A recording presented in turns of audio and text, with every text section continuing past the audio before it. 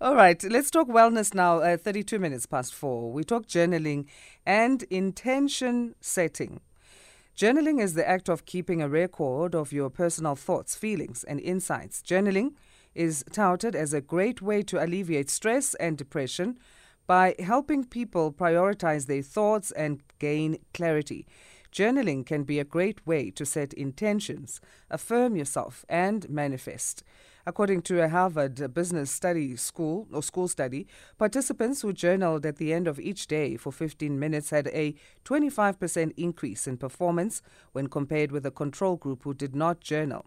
This is according to Daily Stoic and Harvard Business School. But joining us is Dr. Anesu Mbizvo now, medical doctor, entrepreneur, yoga teacher, our heroine, our survivor, everything. She's of everything. Thanks so much for joining us again, Dr. Mbizvo. How are you this Thursday? I'm so good, Asada. How are you doing? And I love how the heroine got stuck in there. I don't know how I earned that one, but What do I'll, you I'll mean you take don't know it. how you earned that one? You don't see what you do in life, eh? You never look in the mirror. You're right. I need to affirm. Hey, I need to affirm these things. I need to repeat it to myself. I need to do some journaling. Yes, exactly. You need to do some journaling. But when it starts with journaling, I mean, is there a belief that if you're not good at writing, then this is not going to work for you? What are the reasons people are not journaling? That's definitely a barrier. I think a lot of people tend to think that if you're journaling or writing down your thoughts, that it needs to be coherent or good enough for somebody else to read. But actually, the journaling exercise is all about you. It's nothing about somebody reading what you've wrote afterwards. It's about the act of you writing, the act of you connecting and actually reflecting on your thoughts. And of course, that translates to you also taking a couple of moments out for yourself where you can only really focus on writing down whatever it is that you're writing down during your journaling session. Is it also maybe a fear that what happens if I leave my journal somewhere and someone picks it up and reads things I don't want them to see? Yes, I mean, I think everybody can relate to those rom-com moments where somebody's diary gets found from underneath their bed and it's a huge Mm. expose. So that's totally true, and I think so many of us are used to doing things for others or doing things where other people might have a view or opinion of it. A lot of people's experience with writing is maybe through school, creative writing or during English class. So I think it's about reframing what writing can be like in your life and seeing it as a self-care practice, a practice that's just for you, and not even feeling ashamed about whatever your thoughts may be should somebody happen upon your journal, realizing that we actually all have crazy thoughts. We all have thoughts that tend to plague us, to make us feel a certain way, and there's really nothing to be ashamed of when it comes to writing these thoughts down. So where should we begin then with journaling? Well, so one of the great things about journaling, and I think a really important thing to remember, is there's lots of different ways to journal.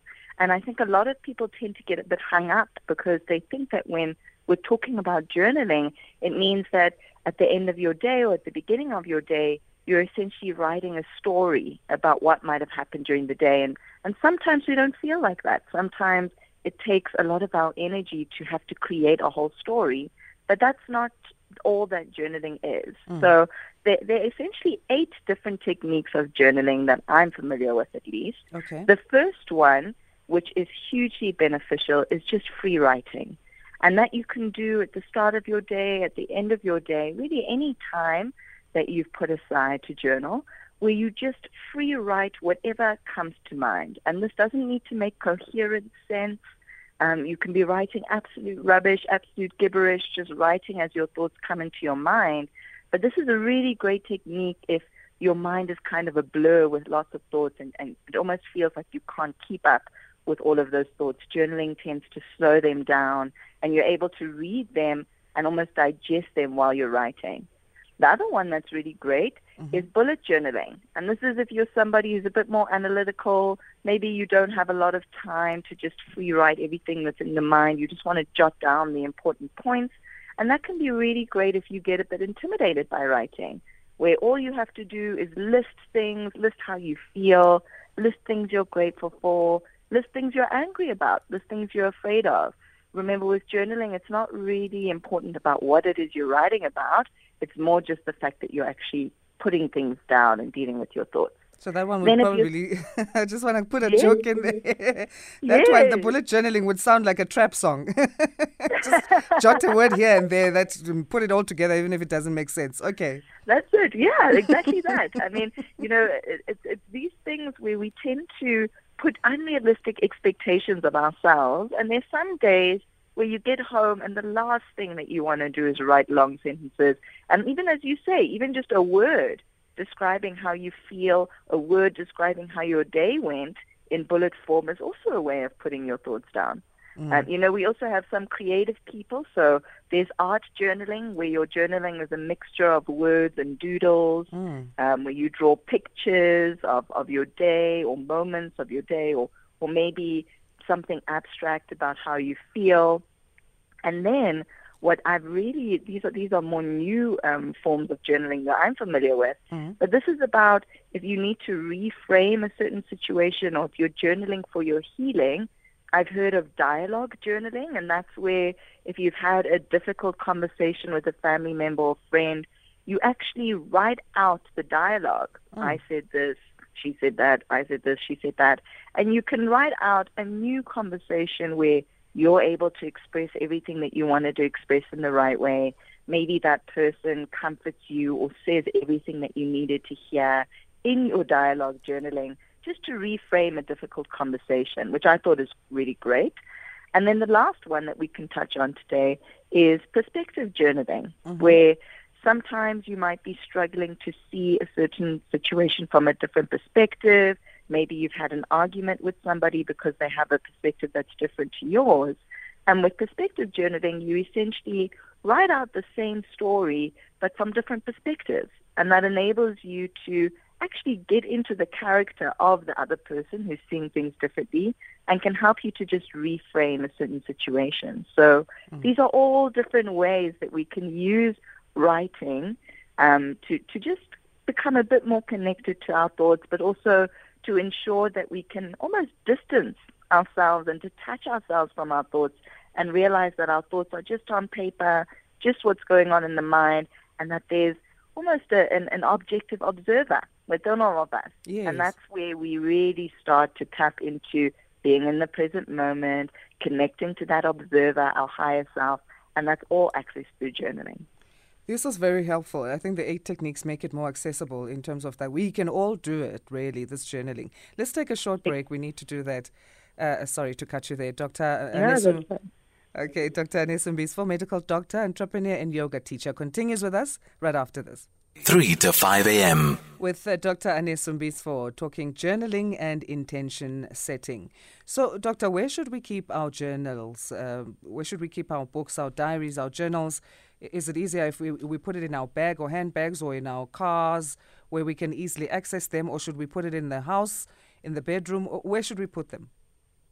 I think when it comes to journaling, the most important thing is you want this to be part of your self-care activities. And so I would recommend keeping your journal at home. That way you're more likely to share more of the intimate details of your thoughts in it, because you're less likely to lose it or for somebody else to find it. But if you're somebody who likes jotting things down as you go through your day, then you can even have a separate journal that's almost like a travel journal for, thoughts that pop up as you go through your day, and then a journal that you keep at home that's a bit more private, that has more of the private details of your life. So I think it's more about finding a way to keep your journal in a place where it feels safe, it feels secure, but also somewhere where you're constantly reminded by seeing it in your personal space to journal and to put that time aside. How often should we be going back to what we've written as part of that self-criticism or self-reflection and connecting with self-process? At what intervals should we go back to what we've written prior in terms of our journals? I generally like to almost fit my journaling into my other self-care practices. And so if you are somebody who follows the moon, for example, checking in on your journal every full moon and every new moon can be a really nice way to establish a routine where you're reflecting on what you've written before. It can also be a nice way of almost theming some of your journal entries. Maybe you know that every new moon you do a journal entry where you talk about what it is you're setting your intentions on, what it is you're wanting to manifest. And then every new moon, you know that you have these journal entries that you can refer to look at how your wants and desires have changed or how you've reframed your manifestations and your intentions. So I think when it comes to reflecting on your own writing, some people don't even like to go back to their writing at all. You know, the idea of having a thought written down and then that's where it belongs and there's no need to go over it again can sometimes bring people peace. So that's really up to you and what it is that you're using your journaling for. But going back and reading your thoughts can be a really great way of reminding yourself of how you've overcome difficult situations. If you're having a particularly difficult day, maybe you go back to reading entries where you were having a great day and you were feeling aligned, and reminding yourself that you can have moments like that again. So it can just be a lovely way to remind yourself of all of the different states of mind that you've been in, so that, again, you can detach from those thoughts and realize that they fluctuate and that there's nothing wrong with that. And that just helps to make those lows or those difficult periods a lot more manageable. All right. Please do share your social media handles.